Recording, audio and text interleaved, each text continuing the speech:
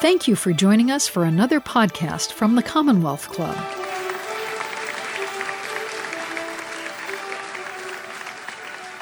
Welcome, everyone, to the Michelle Meow Show at the Commonwealth Club of California. We'll be talking tonight with Chasten Buttigieg. I got both of his names correctly there, I think. You did. That was impressive. Whew. Bring down the curtain now, because I won't do it again. We'll be talking with him about the new young adults version of his memoir, I Have Something to Tell You, as you can see the book right there, which is going to be released next week. Am I correct? Yes, Tuesday the 16th. Great. We owe a big thanks to our friends at Trans Clinique tonight, whose support helped make tonight's program possible. Also, this program is part of our Bernard Osher Good Lit program series, so thank you to the Bernard Osher Foundation. At the Commonwealth Club, we are producing hundreds of programs a year on a wide variety of topics, online as well as mostly in-person programs right here at the Commonwealth Club. So head over to commonwealthclub.org for more upcoming programs, as well as video and audio from past events. You'll also, of course, find information for those of you who are not members on how you can join our wonderful club. Now let me introduce Michelle Meow, the host and producer of the Michelle Meow Show, as well as a member of the Commonwealth Club's Board of Governors. Hello, Michelle. Hello, everyone, and hello, John, and thank you so much. If you're meeting me for the first time, the Michelle Meow Show is your A through Z covering the LGBT, LMNOP, and everyone in between. Our special guest tonight doesn't need much of an intro, although I'll add a couple fun facts about him. He drives a hybrid minivan and is a doting dad to twins and an extremely supportive husband. I mean, his marriage is still intact after his husband, supporting his husband who ran for the toughest job in the United States. He's an educator. He's an advocate. He's here to share something, to tell you something with his new book well, I guess, not new, but the second edition to his memoir for young adults tonight. And we'll find out why there is even such a version for young adults. He is Chasten Buttigieg. Before we get into the discussion, though, we actually have a surprise. So back to you, John. Yes. So today is not just the launch of this book tour. It is also in San Francisco, officially Chasten Buttigieg Day. What? Yep. What? This is the proclamation by Mayor London Breed. Oh, my gosh. It's got a lot of words on it. There's not much time. Wordy. London Breed gets very wordy when she's praising people she likes. But oh, my God. Suffice it to say, praises you and your work. Wow. Your work for LGBT people, as well as understanding and helping young people. And we are thrilled to have you here on Chasten Buttigieg Day. Wow. Thank you so much. How incredible. Chasten Buttigieg Day for all who celebrate. For everyone. Yeah. For all who celebrate. Yeah. Yeah. On Chasten Buttigieg Day Eve, I was just so excited, anticipating this whole program. How lovely. I feel I'm reading the small print just in case it comes with, power. Just kidding. If there's spelling errors. Today or something. Yeah. Yeah. How cool. Isn't it? Wow. Yeah. How flattering. Great. Well, thanks for coming, everyone. It's so... Next year on this day, we'll all have T-shirts that says it's Chasten Buttigieg Day. Here at Absolutely incredible. Well, let's get started. Okay, so we mentioned that this is the young adult version that is coming out, and so not very many people write memoirs thinking about it in this way, where you would write a memoir for a certain set of folks, and then especially for young adults. So tell us why you decided that there needed to be a version for young adults. Yeah, the first book is absolutely accessible, I think, for high school students and even some more mature middle schoolers. This is the book that I wish I would have had in middle school. So I completely gutted the book, I rewrote it, infusing a lot more of adolescence stories throughout my childhood and how this scared, closeted, terrified young man, in rural conservative Michigan grew up to be this very proud, open advocate and well-known person who wants to use that platform to do good. And there's so much in there that I wish I just could have heard as a young person. We did not talk about gay people growing up in rural conservative Michigan. I thought I was the only gay person in the world. And so much of this book is that gentle hand on the shoulder to remind young people that you are okay, just the way you are. There's nothing wrong with you. And there will be heartbreak and there will be pain, but you will learn from it. You'll grow from it. And so there's some of that, trauma in there. And there's all the goodness that came from learning to love myself along the way. So we don't want you to obviously have to tell the whole story of that's in the book, but Yeah. take us back and give us a setting, if you will, of growing up in Michigan, where you were, your family life, what your family was like, and how that helped form you. My family was very insular. My dad owns a small landscaping company, very well known in our community.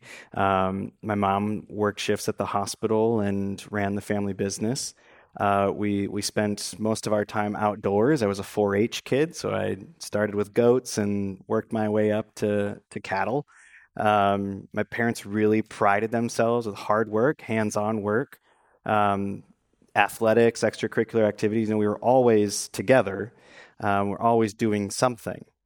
But I write in the book about how I felt like in order to be successful, I had to pretend to be one type of person. And so that was the, roughneck, outdoorsy, farm kid. If you were a good Christian boy, then, you were a very certain type of good Christian boy. And I spent so much time focusing on playing all of those roles and trying to fit in and blend in because I was afraid that people would find out that secret about me. So I really did lean in on the 4-H.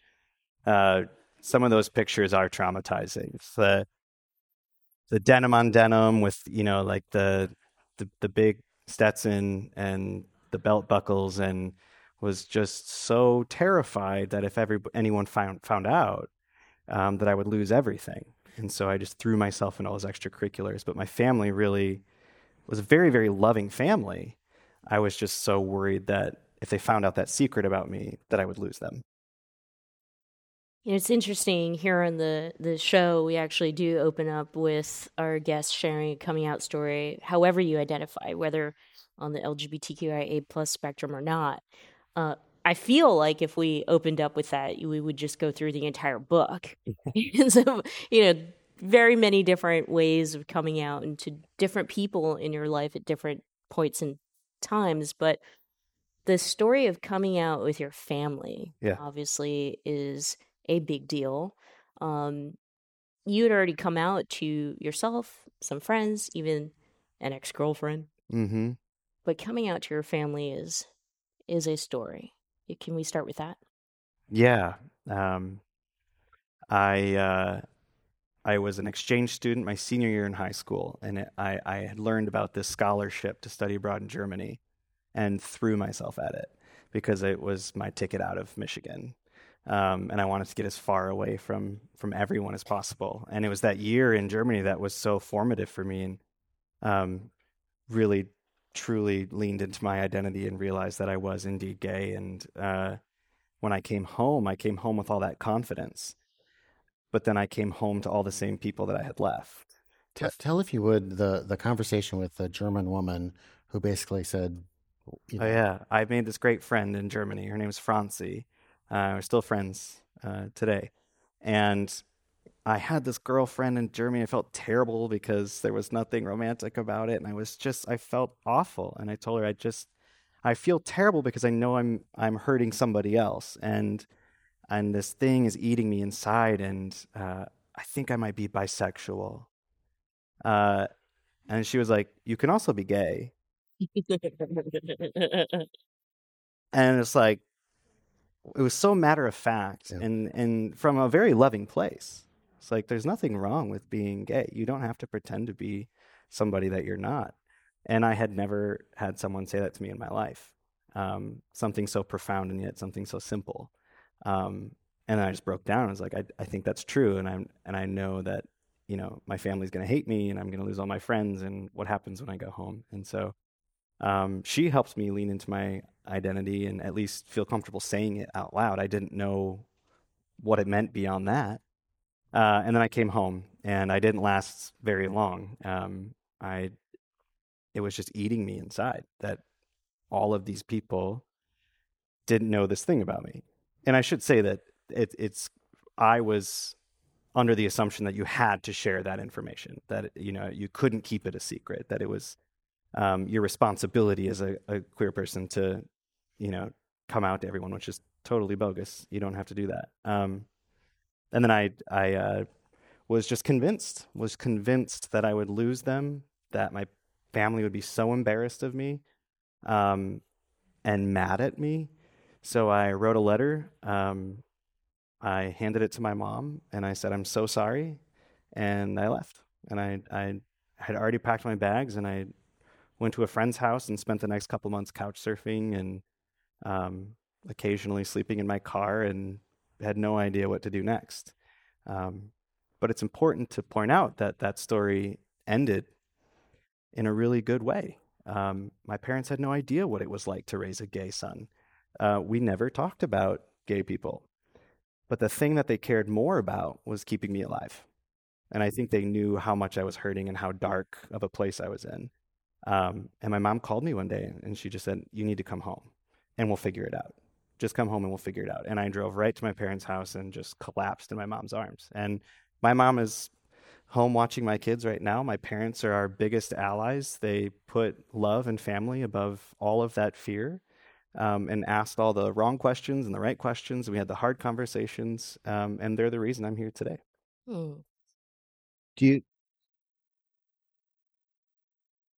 Had you not gone to Germany, do you think you would have come out around the same time? Do you think it was building up in you enough that you were about to burst that dam anyway soon? No. Or really? No, I was in a pretty bad spot. I think it was just, who knows, luck, kismet, but I think thank God all of those things lined up, because I hated myself in high school. I mean, I was so mad at this person. You hated your life, or you hated yourself? Well, kind of both, but I didn't know that it was okay to be myself. Yeah. I didn't know that it was okay to be gay. So I could not see more than 2 steps in front of me. And I don't know what would have happened had I stuck around, because I was just in such a dark place pretending to be somebody that I wasn't. And I'm so glad I got that experience of, getting out of that bubble, making friends, seeing the world. And thank God, meeting people who allowed me to come out with all that confidence to go back home. I mean, it was messy and it was rocky, and I'm just so grateful that it lined up that way, because I don't know what would have happened to that kid. We talk a lot about the importance of coming out, but not in this way in which you said, where you have to feel forced that you have to share with everybody in your life that you're an LGBTQIA plus identified person. But at the same time, the importance of the folks around you that create that safe space. So now that you're a parent, yeah, also an educator and an advocate, and have had these experiences that many of us won't have, being in the news and, I don't know, this thing, experiences of being a spouse of somebody who ran for president of the United States. And so it's not all glamorous. I guess, what would you say to a young Chasten these days so that they don't fall into that place where one day they say, I hated my life, I hated who I was?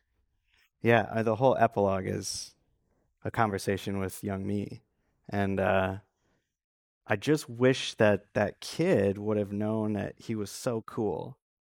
I was so funny and creative and energetic and inventive, and I was writing the plays in the basement, like, who wasn't? And like, all the signs were there, but I was a cool kid, but I was so wrapped up in the opinions of other people, and I was so busy worrying about meeting all of their expectations that I didn't realize that I was pretty cool, that being creative is cool, that being academically gifted is cool.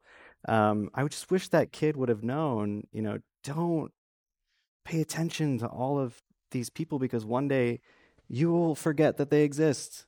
I ran into people from high school in Target back home. I have no idea what their name is. And not I don't mean it as an insult to them, but like, I remember at one point in my life, I was so worried about what that person thought of me, and that's what I write to young Chasten. It's like, just focus on all of the things that make you different and beautiful, because when you lean into those differences, that's where you unleash your true power. There's power in difference and power in leaning into all of the things that make you different from everybody else. And you invented the digital Post-it notes of today. It's from Romy and Michelle's high school reunion. They invented Post-it notes. They made that up to be cool. Anyway. That's pretty cool. Sorry, showing my age, 90s kid. John. Well, I feel like that makes me, anytime I don't know a 90s reference, like, was I sheltered? Probably. You were a 4-H kid. I forget. Yeah, I was busy mucking the barn, I guess. It should be pointed out he was a good 4-H kid. You were successful at it. Well, yeah, this is a phenomenon that happens for a lot of queer people, right? To distract other people from this thing that you're so worried about, that we try to excel at everything that we do, so outperform everybody else. So I really leaned in on the 4-H. I went to the showmanship classes and thought, like, the best way to distract everyone from this, like, effeminate kid in Wranglers is to win the blue ribbons. And if I win the blue ribbons, at least I'm impressive. And I'll talk about that, not the fact that, there might be something else going on there. Well, it's just being a teenager, regardless of what your sexuality or your identity is a very fraught time, because every one of them, even the popular kids, they're dealing with self-doubt, they're dealing with worries, they're dealing with family issues, they're dealing with that separation as they kind of become their own person, separation from their parents. So then when you layer on this, like you said, this discovering you're different, there's that, and then there's, will the reaction to that be positive or negative? Yeah. So you talked a bit about your conversation with yourself, what you'd want to reassure your younger self at the time. Would you have recommended that your middle school or high school self come out, or would you have said that's not a safe place yet for you? Oh, it was absolutely unsafe to be out. Really? At that time, that place. I grew up in the era of Matthew Shepard. Growing up in rural conservative Michigan, that Matthew Shepard told me that if you come out, you'll die. And I was so terrified of that. And I learned that from such a young age. I was barely 10 and just starting to grapple with some of the things that were going on in my head, and just starting to find the vocabulary for it. And the way I was finding that vocabulary was by people telling me that that was bad. So it was like, well, if this thing is true, then you might die. You might get bullied. You might get, really bad things could happen to you. So, if in the pretend scenario, if I went back in time, I would definitely tell that kid to probably stay in the closet. And that's really sad, because the world just wasn't ready, and I don't know. It's a fraught one, because you want every kid to be their truest self. Problem with asking and telling kids, even with a book like this and today, even with that, is it's hard to say, be yourself, lean into everything that makes you different, come out, bust down the door, right? Because it's not safe for everybody to do that still.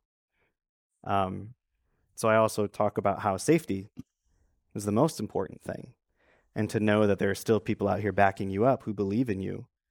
And if you feel defined by your surroundings, the world around you is telling you that you don't fit and you feel unsafe, your safety has to come first, but know that there's a wider world out here waiting to support you. That's why I really sincerely have to thank you for the young adult version of your memoir. It's so important that we have mentorship. Good segue to bullying. You had talked about being bullied all your life. Yeah. Right? And even till this very moment in time. And, the big question that I have for you right now, I think as of April 2023, there are over 400 anti-LGBTQIA+ bills that are being passed here in the United States. And a lot of these states are focused in the Midwest, in states like Kentucky, Tennessee, and also, Florida. Hello. Yeah. Talk to us about how you handle bullying this day. And this, in my opinion at least, this is the most aggressive form of bullying ever. Yeah. It's a point of a human rights violation, in my opinion, with these laws that are being passed that are focused on LGBTQIA plus youths, bathroom bills, Yeah. books being stripped away, in the school or classrooms, preventing kids from learning about lived experiences and history and LGBTQIA plus people. That's a very lighthearted question. There's a lot there. Yeah. To young people, I always just want to apologize on behalf of the adults that we hold young people to such higher standards than elected officials. So I often think about if some of these Congress members were in my classroom, how I would have responded as a teacher. I mean, the things that they get away with saying and doing, the behavior that is now just expected of elected officials is disgusting. We hold 8th graders to higher standards of decorum and empathy, So to the young people, I say, I'm sorry, but know that there are really good people trying to do the right thing. And unfortunately, in our media ecosystem, on the news and social media, you often only hear about the worst actors. So there are over 400 members of the House of Representatives, right? And we typically only hear about a handful of them because they're out there acting like cartoon characters. And there are, 400 other people who are just trying to roll up their sleeves and do good work. And I think so much of this anti-LGBTQ nonsense is void of humanity and purpose. It just works for them. So the thing that's more important to them is finding something that they can get the 3 C's out of: clout, clicks, and cash. You want to get on late night TV? Go out there and say something mean about LGBTQ people. You want to get clicks on that really crazy thing you said on the floor of the House? Say something about LGBTQ people. And if you want to fundraise, you want to raise money from your base, right now, it's LGBTQ people. So they're not focused on making your life better, but they're also not focused on making anybody's life better. There are hundreds of things we could be working on right now. And rather than working on anything, they are doing something that gets them those 3 things. And it's disgusting, because you would think if you were elected to a position of power and you are tasked with going to Washington and doing the right thing to improve people's lives, make life easier, not harder, and the thing you do in Washington is just pick on vulnerable kids, how do you sleep at night? That's the thing that bothers me the most, is you're talking about really vulnerable young people. Middle school is hard already. And now we have adults who have decided that they can make money and get attention off of really vulnerable young people. So to young people, because I see some of you in the audience, I say I'm sorry, but we're working on it. There are really good people. So the thing we can all do is surround ourselves with good people who remind you of your worth, remind you that you are loved, you're perfect just the way that you are, and who jump into the good fight because it matters. I know we're all tired, but now is a season of active allyship. And that means doing more than posting on social media. It means you might have to start going to your school board meetings. I know. City council meetings. You might have to join your local chapter of PFLAG. If you're a teacher, you might have to start doing some more research on the resources that are put out, from the Trevor Project or GLSEN. But surround yourself with good people who remind you why we're all in this fight. And then I think it starts to get a little bit easier when you're reminded daily of what matters, because a lot of people on television and in Washington right now are talking about all the things that don't matter. There's the words that are being said in Washington and elsewhere that are hurtful and damaging and threatening. then there are actual laws being passed. And I want to focus a bit on Florida's various Don't Say Gay initiatives, and then they double down on that and further. You mentioned teachers. I mean, they're targeted in some of that. Absolutely. What can they do? I mean, when they're in a state that probably is not likely to flip, so they're going to deal with this atmosphere at least for a while. Yeah. What suggestions would you have for? Yeah, it's hard to sit up here and just say do the right thing when you're trying to keep your job.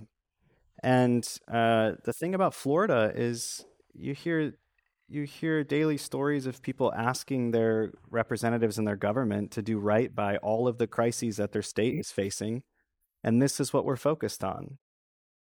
But like I said earlier, safety is always the number one thing. Here's the thing, I'll back up a little bit. I don't know how some people don't respect teachers more. The fact, if your kid has a teacher, you're so lucky. The fact that teachers aren't leaving that profession in droves right now highlights just how incredible teachers are. And not only are they incredible people, I believe if you're a teacher, you're like born with some, special part of your DNA that just says like, sign me up to teach middle school kids, for no money, right? Teachers are just incredible people, but not only are they born with this gift of being, some of the best people, they're also highly trained and educated individuals. So some of these conversations about education, again, are removed from reality. Yeah. If I have a question about a book and whether it is age appropriate or not, do you know who I'm going to ask about that? The librarian, the teacher, not Marjorie Taylor Greene. If I have a question about whether something is appropriate for my child or whether, we're meeting state education standards, I'm going to turn to the teacher, the person who went to school, who does the work, who shows up day in and day out to teach the next generation of American citizens. And so again, this conversation is so void of reality, but it's so good for them. The fear that they can infuse into the conversation, this boogeyman, that's not happening. And the conversation about, parental rights just boggles my mind. Are there any teachers in the audience tonight? Thank you so much for your service. How many times? Yes, thank you. Can't tell you how many times I've done parent-teacher conferences and like 2 parents come. So you want to talk about like parents having a voice and showing up, in education? I think any teacher would say, yes, please, parents be involved because I only get your kid for 6 hours a day. I'll get off my soapbox. I realize where the clock is ticking, but I think so many of these conversations are just void of that reality. These problems aren't happening. And you see sometimes where these people are put on the spot, say, give me an example. Yeah. And they don't have one, but it's easier for them. That's the thing. Being big-hearted and approaching public service with empathy and trying to do the right thing, rolling up your sleeves and doing the hard work, it's hard work for a reason. So the easier work for them is to just go on the attack because they don't have to do anything. They just have to go on television and say mean things. And that's really sad. What about parents? I mean, your thoughts on how we have conversations with parents. I think that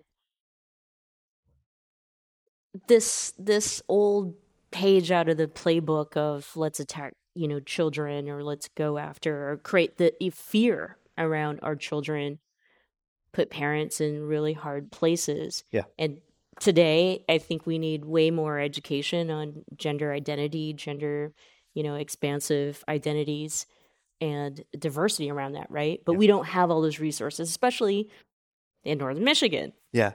I'd love to hear your thoughts on how maybe parents can articulate this to themselves and their communities, their peers. Yeah. One of the things that irks me is when I see people say like, nobody was coming out like this when, I was younger. It's like, yeah, because we were all in the closet and terrified and miserable. And the fact that like young people are coming out and the fact that they're able to have more language about their identity is fantastic. And the problem is it was getting better and now people are so committed to making it worse. And it's actually a pretty cool thing when someone can find the language to be their authentic self and then go on with the rest of their life, rather than the alternative. And I don't have to tell you some of that data that the Trevor Project puts out about mental health amongst LGBTQ people. But parenting is one of the greatest things I think you can do. Of course, it's not for everybody, but if you want to be a parent, it's like one of the best jobs it is the best job I've ever had. And it's not a small thing. It's actually a great act of resistance, because you get to raise somebody to value other people. You get to teach your kid that it's actually pretty cool to be loving of other people, that everyone gets a seat at the table, and that our worldview should be wider and not narrower. And I'm so happy that I get to raise my kids in a home that I wish I would have had when I was younger. I love my parents, but we didn't have some of that progress in my home when I was growing up. But it's pretty cool to watch my mom now following in my footsteps, because we know that we want Gus and Penelope to grow up in a home and in a world that values other people and just values the ideas of love and empathy and community. And that, to me, is a reminder of the good work that we all can do individually. Because if you look at like solving world peace by yourself, it's a pretty big box to check. But if you start breaking down all these goals that you have, bring it down to little things that you can do every day. So one of the things that is so hard when you're a public person is like, I can't make it better every day. And you get some of that vulnerability fatigue that you like carry on your shoulders. Like, I wish I could just make it better and easier. But the thing that I can do today is be a really good dad. And when I was in the classrooms, I can be a really good teacher. And I still hear from some of my former students, and it always reminds me that they'll tell me a story I don't even remember. But one day I did one thing that made a huge impact on them. I'm still hearing about it 5 years later. So you can do little things along the way. Be a really great teacher. Be a really great whatever it is you are. Make sure that you're making people feel seen and welcome at every table that you're sitting at. And for parents, that, it's what a cool thing that we get to do. We get to create the world, at least in our home, that we wish we could have had when we were younger. We have a lot of great questions from the audience. Let's try to get to some of these. All right, I'll stop talking. No. This is what we came for. This person writes, Mr. Chasten Buttigieg, as president of the Gender Sexuality Alliance, I wanted to ask you, when did you start to question your sexuality, and when did you realize you were gay? This is from Gigi, grade 6, French American. Awesome. I think it was probably around 5th grade that I started to realize something was amiss. But I didn't have the language for it, but I definitely was aware enough to know that I wasn't like the other boys. Did I answer the full question? Was there? I guess when did you put 2 and 2 together and realize you just weren't different, but yeah, you're gay? Yeah. So it was like, there was so much denial. Yeah, probably like 5th to 7th grade, it was like confirmed.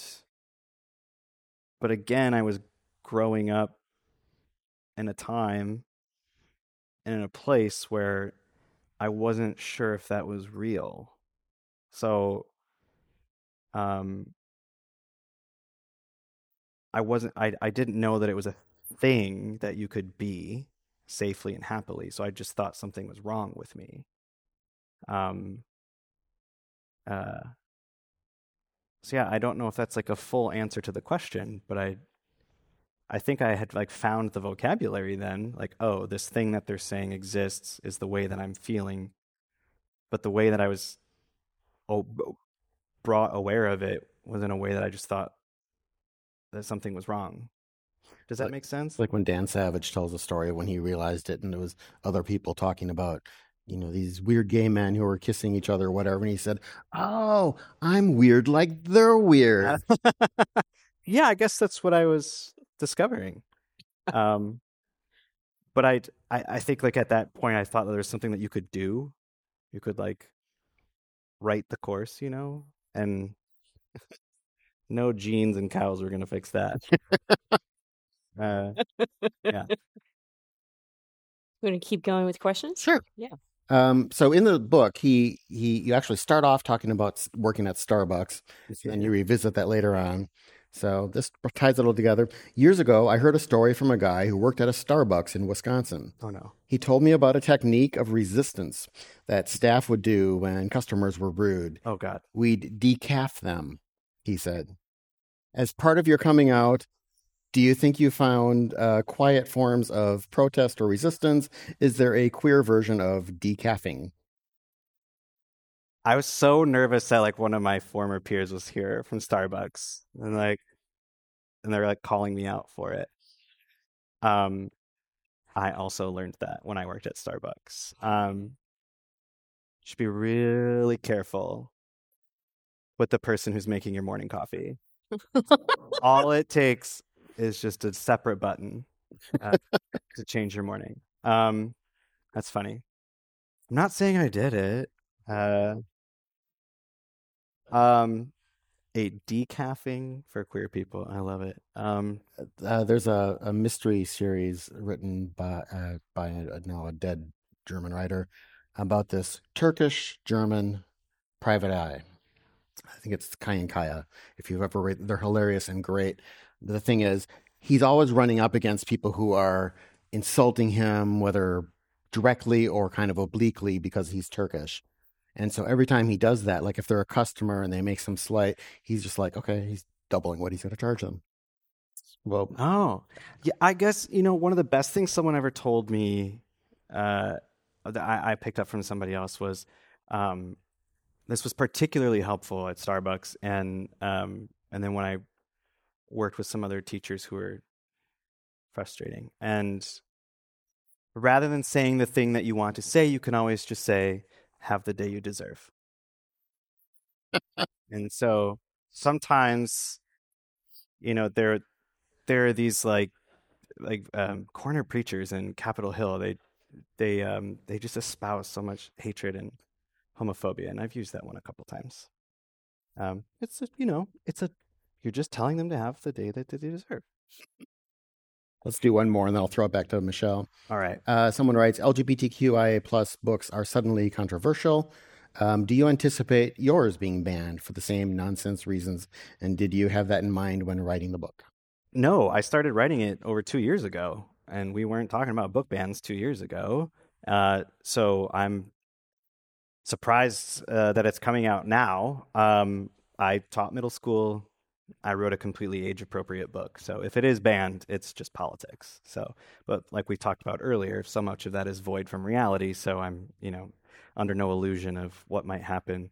But all the more reason to make sure that people have access to it. I'm just flipping the pages to look for something that they could ban. I'll read very quickly, though. I mean, I just happened to flip to page 90. You're different is a pretty common excuse for kids to pick on one another. Yeah, so what? We're all different. That's a good thing. But hearing you're not a real man or God hates you hurt me much worse. It's kind of perfect that I flipped to that page because my question to you today is just, sharing some of your lived experiences of what you see, you hear people say to you that hurt you. And if you read everything, every comment online, or do you ignore it? I mean, now I'm grown up and I built some thick armor. When I was that kid, I had no armor. I was like, your heart's on the outside of your chest. And all it took was a mean look in the hallway and you'd start thinking about it for the rest of the day, So, of course, there's nonsense out there and there's a lot of noise. There's also a lot of bot farms. So usually if someone's account is like the picture of a cat smoking a cigar and the username is like 48 characters, it's like, I don't think you're a real person. I don't think your opinion matters. But the thing that we get to decide is how much weight we assign to the things that other people say. And so I try to go through life without accepting the opinions or advice of other people that I didn't ask it from. And I love my husband. I love my family. I love who I get to be today. I know who I am. I know what my mission is. I know what I stand for. When I was younger, I didn't. And so now, when you come face to face with some of that stuff, you get to grow up and be the person who gets to tell them to have the day that they deserve. It's a T-shirt somewhere someday on this stage, I'm sure. We should have brought merch. Yeah. So when your kids get old enough, and assuming the universe online is much the same, what's your approach going to be for social media for them? Can you protect them from it? Can you inoculate them from it? Can you decaf them from it? I don't know. It terrifies me. Because great things can come from social media. But also really bad things can come from social media. Some of the biggest headaches I ever had as a teacher came from social media. I don't know. I'm scared because I think social media has a way of highlighting all of the things that remind us of how we're being measured up against other people. So I want, my kids one day to find community and connection and humor from social media. I mean, I like TikTok videos too. I'm not allowed to be on TikTok, so I'm a millennial. I wait for them to filter down to Instagram, and then I can see them. But we all enjoy social media in some aspect. But then I worry about my daughter logging onto social media and having the world, remind her that there are really ridiculous standards for her to meet, and that worries me. Mm. But I think the thing that we can do, so the thing that I could do as a teacher, the thing you can do as a parent, is make sure that your kid feels comfortable coming to you and talking to you, whether there's a problem or whether they have questions or whether they're afraid or whether somebody made them feel, in a negative way. And that's such a gift when a kid comes to you and asks for help or is scared or is concerned. So if one of my middle schoolers came to me and said, this thing happened and I don't know how to feel about it, that told me that I was a person that was trusted. And I think if your kid comes to you, that's actually a great sign of your parenting skills. And so let's just work to make sure that we establish that trust and those boundaries and go from there. Aside from LGBTQIA plus issues, as a parent, as an educator, as a citizen of this country, as a voter, what are some things that you are deeply thinking about? What are some issues that you're concerned of? We'll be here all night. It's such a heavy one. I certainly now have a deeper appreciation for parents now that I am one.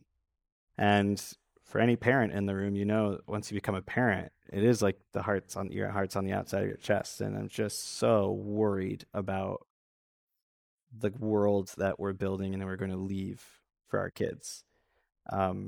Before kids, I was just like barreling through life, a lot of care in the world. And now I cry when I get on an airplane, leave my kids. I hear the ticking of the clock in the back of my head. Like the future is coming and your kids are growing up and they just every day they're older and older. And I'm so worried that I can't fix it all before they start asking questions. So it's just everything. But the thing I was talking about earlier is when you get overwhelmed by that and it seems like you can't solve anything, then you start breaking it down to the little things that you can solve. But man, climate, equality, those are really, really big things and you can't tackle them on your own. So I focus on the things that I can do as a dad. But I'm sure any parent can relate to the fear of just not having done enough. So a couple of questions that are similar, so I'll merge them together. And okay. Do you think your and your husband's expressions of gender has impacted or affected your popularity among the general populace and the reaction you get? And I think the answer is probably, well, yes, but maybe how, if yes. Interesting. Our expression of gender? Maybe the fact that you're open about it, the way you act with each other in public. Like the fact that I'm open about being a man? Gay. Yes. Yeah. Or you mean being a gay man? I assume they meant. I'm going to go with being a gay. Yeah, we can get into gender politics Yeah. of a whole different types. I don't think we want to. Well, certainly some folks on the right they blur their lines between gender and sexuality and identity. They can't figure out what they don't like, so they just don't like anything. So, one thing that was hard for me in the beginning of being a public person, because it happened so fast, was this sense that I needed to be perfect all the time. And in pursuit of that perfection, I started forgetting who I was. And I eventually got to the point where I felt like unless I just decide to be exactly who I am, it'll just crush me. So I just leaned into everything. And when my husband was on the campaign trail, I just started opening up about all of these things that I felt like I had to keep locked up inside. And I discovered that when you're more vulnerable, you allow other people to see themselves in your story. And there's great strength in vulnerability. So I talked about a lot of that stuff, running away from home. And so many people had shared slivers of life where you connect with people about that because you opened up, because you told your story, somebody else got to feel seen. And the thing about being an openly gay couple, I feel some of that similar pressure, but the thing that I can do is just be myself. And I don't want to be everything for everyone, because I want there to be more representation. I want people to see themselves in more than just one couple. So I can only be myself. But the thing that comes with that privilege of having a platform, having a microphone, getting to go on the news and talk about things that you care about, is that you also get to uplift the stories and experiences and existences of other people. So for me as an advocate, when I was on the campaign trail, and now just out here as author advocate, I make it a point to, as your teacher said, put your listening ears on and do as much listening as I can and learning from other people as I can. So maybe I won't be, the best example for everybody, or maybe I won't be everything for everyone. And that's okay. But it's important for me to just live my life authentically. So I, love my husband. I love being a dad. Go to the playground. Surely you're conscious of you're two dads at the playground with a kid. But the thing I just keep reminding myself is like, you're here for a reason. And just lean into that purpose. I'll follow up on that. Yeah. Something you and your husband are both known for and praised for is your clear communications of what you believe and your ability to convince people in this horribly polarized society. Not that you convince everyone who hears you, but I mean, seeing your husband go on, some news channel where they think he might not have a friendly reception, but he's great at communicating what he says and reframing things that makes people say, yeah, okay, I understand that. And you too, you make it look easy. And I guess, do you spend a lot of time with that, focusing on that, training yourself on that? Or does that come naturally to you, the way you communicate? Well, I was a theater kid, so I've got that going on. I think we have a shared sense of like a mission and a purpose for being public people, and that is finding the humanity in all of it. What I was trying to get at with being your authentic self versus like pretending to be someone else, like I couldn't sit up here in a room full of people with like talking points, because it would just eat me up, just pretending to be somebody that I'm not. And I think at the root of all that we do, whether you're running for president, or it's Chasten Buttigieg Day, is just finding the humanity in all of it. So that I can't speak about everything because I'm not, an expert in everything, but I am an expert in my story, in my existence, and my purpose. And I think that breaking things down and bringing it back down to our shared experiences, whether it's a parent, a public servant, a teacher, we all have these shared experiences. And I think so much of the noise machine, like we were talking about earlier with the anti-LGBTQ bills, it's like void of empathy, and it's void of existence and reality. And so I just want to focus on like the things that I can talk about and try to find shared experiences along the way. And some of that just comes with, with time. He makes it look a lot easier than I think it is sometimes. Well, and there are politicians in particular who have been around for decades, who could very well be speaking from the heart, but they sound like, because they've been so trained that they sound like they are reading talking points. Yeah. And I don't want to make like generalizations, but I think for me, I just find great purpose in what I'm doing. And I think for some people, it just becomes like all they have. Like the power is all they have. And then it starts to become like their purpose is to be in that position of power. That's where they get their purpose from. And for me, I just feel like, at least right now, writing this book and using this platform and going on book tour and talking about these things, like I know what my mission is. And I think some people have lost that. I know a person or two, on the whole power trip thing. And, we'll talk about that another time. We talked about how you've dealt with bullying and how you've dealt with some of the stuff that's going on now, the comments that you get. But what about the stories or the responses from people that both you and your husband have changed their lives or their views? Can you share maybe some of the most memorable ones? Oh, yeah. Yeah. I feel like we've talked about so many heavy things, and this is the first book tour stop. So I'm starting to think that we might need like a 7th inning stretch along the book tour. Like if anyone just needs to like wiggle it out and laugh or something, I'll try to be hearted. So I might just be in my own head about it, but I hope my trauma isn't bumming you out. That is one of the coolest things that happens in my life.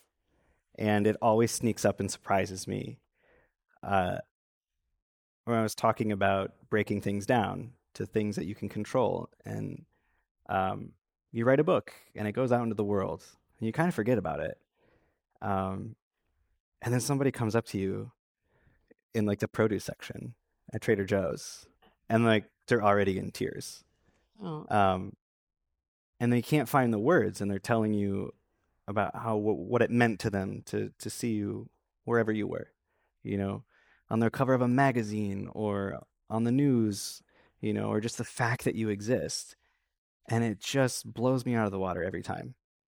'Cause, you just keep trucking along with life, trying to do the right thing. And you forget that sometimes your existence in of itself means something to somebody. And that's really, really cool. And meeting parents, especially, who are fans of my parents, that they've learned the story of my parents who called their kid back home, who, fumbled and just wanted to do the right thing. And I've met people who just say, I'm such a big fan of your mom. And it's really, really cool to know that it means something. It's one of the best things to know that like that scared kid had no idea that he would get to be this person one day. It's pretty cool. That is really cool. Yeah. Remind me again, Terry and Sharon. Sherry. Yeah. Terry and Sherry, thank you for this really cool person here. Hope you're tuning in. Thank you. A comment from someone: your voice and story is so needed to be heard in the San Joaquin Central Valley. Please come see us. So add that to your list. And then a question that actually is right along the lines of what you were just talking about. After you came out, how did your family deal with the community? I mean, were there any less open-minded relatives that they needed to communicate with, or any problems that they dealt with? No, the biggest thing was like, don't tell grandma. It'll kill her. But literally. So, months go by after coming out. You're just trying to figure it out. It's like the elephant in the room. I'm back home, but we're like not really talking about it. And it's like, just whatever you do, don't tell grandma. And then that started eating me up because this person I loved so much, I felt like I wanted her to know. And I think I wanted to know that she loved me. And I was so afraid of that. And I think it was Thanksgiving. And I asked grandma to go for a walk with me. And it's one of my favorite stories in the book. It was one of the hardest stories to write in the book. I was just so nervous that this powerhouse of a woman was going to hate me. Very religious woman. Very religious woman. As I was coming out to her, I was like watching the rosary dangle in her car. We made our way to her Buick LeSabre, and this is great backup music for this story. Thank you so much. Might be a good reminder to please silence your phones. Can we get some steam for the coming out story? And I couldn't even find the words. I got out like grandma, and it just broke down. And she just grabbed my arm and she said, "I know, and I love you just the same." And it was so cool that I got to keep her around, and yeah. You also include a story in the book that she did attend your wedding. She did. Her lungs were failing her at the end of her life, and she was determined to make it to that wedding. So she had the oxygen tank on and walked down the aisle. She read the gospel, and there was something about her voice that just, it was so cool. Like, we're talking about like the simplest things that you can do for other people. And I just knew that at the end of her life, there's full circle moment, and then she passed a couple weeks after our wedding. And it was just spectacular that she was there. And there was so much closure in that moment for me. All these people I was so afraid of hurting and losing. And then they're at your wedding, so great. Well, love you, Grandma. Yeah, she's probably like playing bingo up there, looking down and probably really proud. So, yeah. You spent so much of your youth, young adulthood, just dying to get out of your hometown in Michigan. Yeah. You now live in Michigan again. What drew you back to that state? It's in my blood. I want to be part of change, and I feel like Traverse City itself is experiencing this renaissance, and I just want to be part of it. I've been lucky to travel the world and go different places, and I'm also just like deeply Midwestern. I just have to be in the Midwest. I went to one of your restaurants last night and asked for ranch, and they offered me truffle aioli, and I don't know. Like, absolutely not. No. So I love the Midwest. And seeing the progress that has happened in my hometown is incredible. There was a sticker when I was younger that was a rainbow. It was like puzzle pieces of a rainbow, like holding hand, like puzzle people holding, graphic design in the 90s. And it just had a rainbow on it. And they wanted to put it on all the city. They put it on all the city vehicles, and it said, "We are Traverse City." And those stickers got ripped off of all those city vehicles within weeks because the homophobic backlash was so strong. Another thing that told me as a young person, like, don't stick your neck out. Pride in Traverse City is like incredible. Painted crosswalks, pride flags down Main Street, Front Street. Got Traverse City cred. So cool. It's just the Pride March that I attended with my family in Traverse City was the coolest Pride March I've ever been to. No corporate sponsorships, just thousands of people marching through the street demanding visibility and equality. And I got to do that holding my mom's hand. It's like, I want to be here. I want to be part of this change, and we can all, find ways to be part of the change. So for me, it was a no-brainer to go back to Michigan. I just had to convince the other half to. And they serve ranch. Yeah. During Pride. Buckets of ranch. All the ranch dressing and cheese curds and cherry pie you could want. I said that because I know you're from Wisconsin. Yeah. No animosity. There are literally stores that sell nothing but cheese curds. Yeah. I wish I were kidding. It's not a real cheese curd if it doesn't squeak. Right? Am I right? Yeah. Anybody else from Wisconsin? Sorry. It's a truffle aioli city. Truffle garlic aioli. All right. You talk a lot about these, you actually were featured in commercials, wanted to act, you were really into, you mentioned it a couple times, loving Broadway. I mean, yeah. Could it be next? Broadway? No, well, sure. Put that music back. Yeah. We were going to give you the opportunity. I mean, the stage is quite small. It's not, but if you wanted to try. Do Rose's turn from Gypsy right now for everyone? I don't know what's next. I've been working on a children's book, one that I, wish I had for Gus and Penelope. There aren't a lot of children's books with two dads in them. So that's been a fun little side project. But and if you did the same thing, that would be cool, because then you'd have the original children's book. And like with this one, you could do the young adults version for older children. Look at that. Yeah. I like it. Who knows?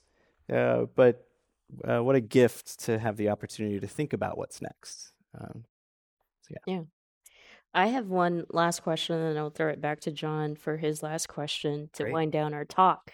And that is, it's a two-part question. Maybe. Sure. During the presidential campaign, it was exciting for me to think about, one, there would be a different way of describing first man, husband. What would first you have gentleman. been? First gentleman. Thank you. That's what great, you would be called, right? Yeah. And then thinking about what you would be wearing for the inauguration. But this really is just a question if you think that we will have an openly LGBTQIA plus president in our future someday. Why not? Why not? Yeah. One of the funniest interviews I've ever seen my husband do is someone asked him that question, and he said, I mean, we might have already had one.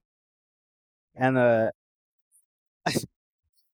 excuse me. And the interviewer said, do you really think we've already, like, he was so serious. And Pete said, my gaydar doesn't work that well in the present. I don't think it works, retroactively, whatever. He's so much more eloquent with his jokes, but why not? If we all keep working towards, equality and keep telling the right stories. And the thing I love about Pete, stay focused on the work, do the right thing, and we'll see what happens. Yeah. Someone from the audience asks, do you miss anything about your life from before you became national figures? Oh, just, blending in. You could go to Target in sweatpants, no one cares. Sometimes I have to get dressed up to go out. I just know people, will see you, and I just don't look good in the right out of bed look, and some celebrities are get photographed. And they're like, gosh, they can do anything. And I got to do my hair before I go to Starbucks or something. So blending in would be nice sometimes, just to walk through life, never worrying about whether someone was taking a picture of you or following you or, recording you. That's nice, but there are so many great benefits that come from having a platform. So I don't think I'd trade it. I really like that I got to grow up to be this person and turn around and think about what I want to give back and how I can use that, for good. It's been pretty great. So I'll take the weird photos and that it's a pretty good trade-off, I think. Thanks. Michelle? Chasten Buttigieg, thank you so much for sharing everything that you wanted to tell us tonight. Thank you. Thank you so much. Thanks again to our special guest on today's program. And last but not least, thanks to all of you in the room and everyone watching and listening online. You can find more programs at commonwealthclub.org. Thanks and have a great week. And happy Chasten Buttigieg Day. Thanks so much. You've been listening to the Commonwealth Club of California. Hear thousands of our podcasts on Apple Podcasts, Google Play, and Stitcher. If you like what you've heard, please consider supporting our work and help us bring 500 programs a year to listeners like you. Go to commonwealthclub.org/donate. Think your way around the world with our travel programs to exciting domestic and international destinations. And when you're in the Bay Area, please join us live at our events. Thank you for listening and for your support.